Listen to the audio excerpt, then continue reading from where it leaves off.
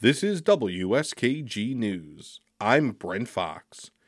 As New York Governor Kathy Hochul and the White House work out the details of a shelter in New York City for migrants, the governor made a sweeping new request. Ian Pickus reports. Hochul wrote to President Biden asking the administration to send more resources to New York and expedite work authorizations for asylum seekers. The Democrat held what was billed as an address to New Yorkers Thursday. I do believe we have a moral imperative to help these new arrivals. I'm grateful to the counties that have welcomed and supported the migrants, and we will continue to partner with them. But to level with New Yorkers, bearing much-needed changes at the border, there does not appear to be a solution to this federal problem anytime soon. And that's exactly why I need to talk to you today. This crisis originated with the federal government, and it must be resolved through the federal government. Hochul's letter outlines 4 requests. Significant financial assistance for New York City and New York State. That request comes after Mayor Eric Adams projected a $12 billion budget impact from handling the 100,000 migrants who've arrived there.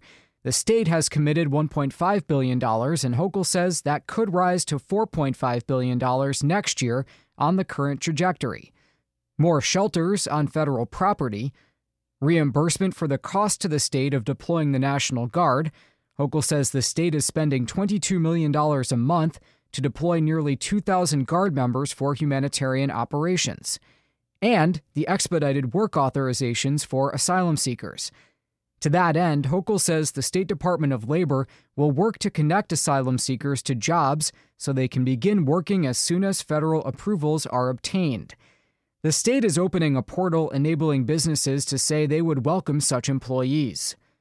Hochul also blamed Congress for not tackling immigration reform. If you're represented by a Republican, please ask them to stop politicizing people's lives, stop fighting President Biden's comprehensive, smart solutions, and work together towards solving this.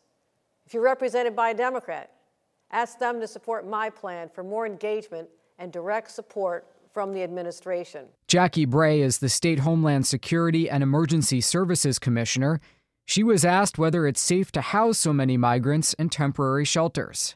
The vast majority who are here to be law-abiding, productive members of New York City and New York State, and they are working very hard to provide for themselves and their families. There have obviously been a couple high-profile incidents that law enforcement engaged on and took appropriate action. But I do not believe that New Yorkers need worry about the safety or security of having new Americans as their neighbors. Hochul says she won't require counties outside of New York City to accept newly arrived migrants. Saying its services are strained, New York City has bused migrants upstate, leading to local opposition and emergency declarations. But the governor says the right to shelter mandate is unique to New York City. This is an agreement that does not apply to the state's other 57 counties, which is one of the reasons we cannot and will not force other parts of our state to shelter migrants. Assembly Speaker Carl Hastie, a Democrat from the Bronx, spoke with reporters at the state fair in Syracuse Thursday. He says the state is doing the best it can. These are humanitarian situations, and I don't think we should be playing politics with it. And also, as much as it's focused on the state right now, immigration, migrants, asylum seekers, that's all under the federal government's jurisdiction. And so we really need the federal government to step up and be helpful to us. The White House says it will continue to coordinate with the city and the state, and once again called on Congress to pass comprehensive immigration reform. I'm Ian Pickus for WSKG News.